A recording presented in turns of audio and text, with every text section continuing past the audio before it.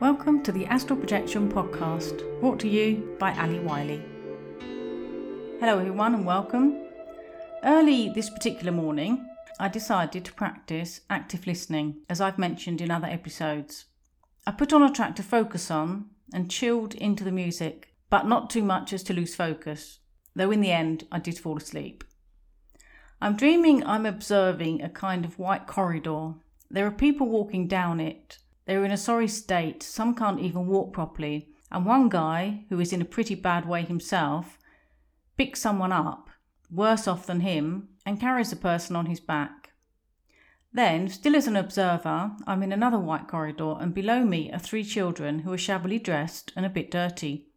I tell them from my position above them that we have to get out of this place, at which point I realise I'm dreaming, and I tell them that we can go to the Astral together. I set my intention and shoot up into the air, intending to make an exit to the Astral in the ceiling, but I can't get through.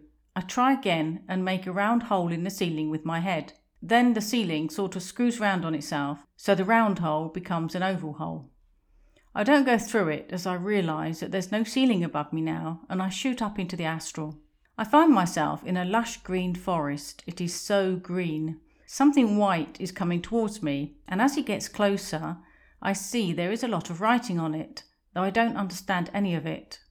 I do get the feeling that in some way I have to save the world. I stand in the forest and I'm some sort of warrior. There is another warrior with me and we are waiting for others to join us.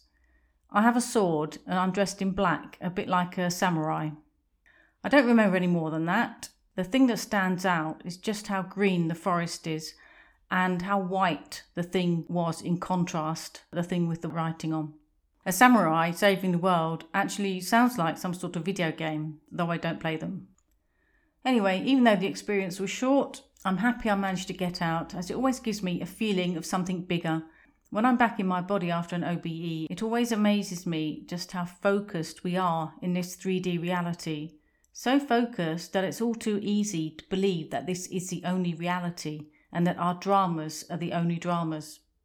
I'm sure that there was a time when we were much more in tune, when we saw so much more than the funneled down version of the world that we see now. It is as if we live with horse blinkers on. It's time to get rid of the blinkers and open our minds to something bigger and something deeper. Thank you for listening, and I'll see you next time. Bye for now.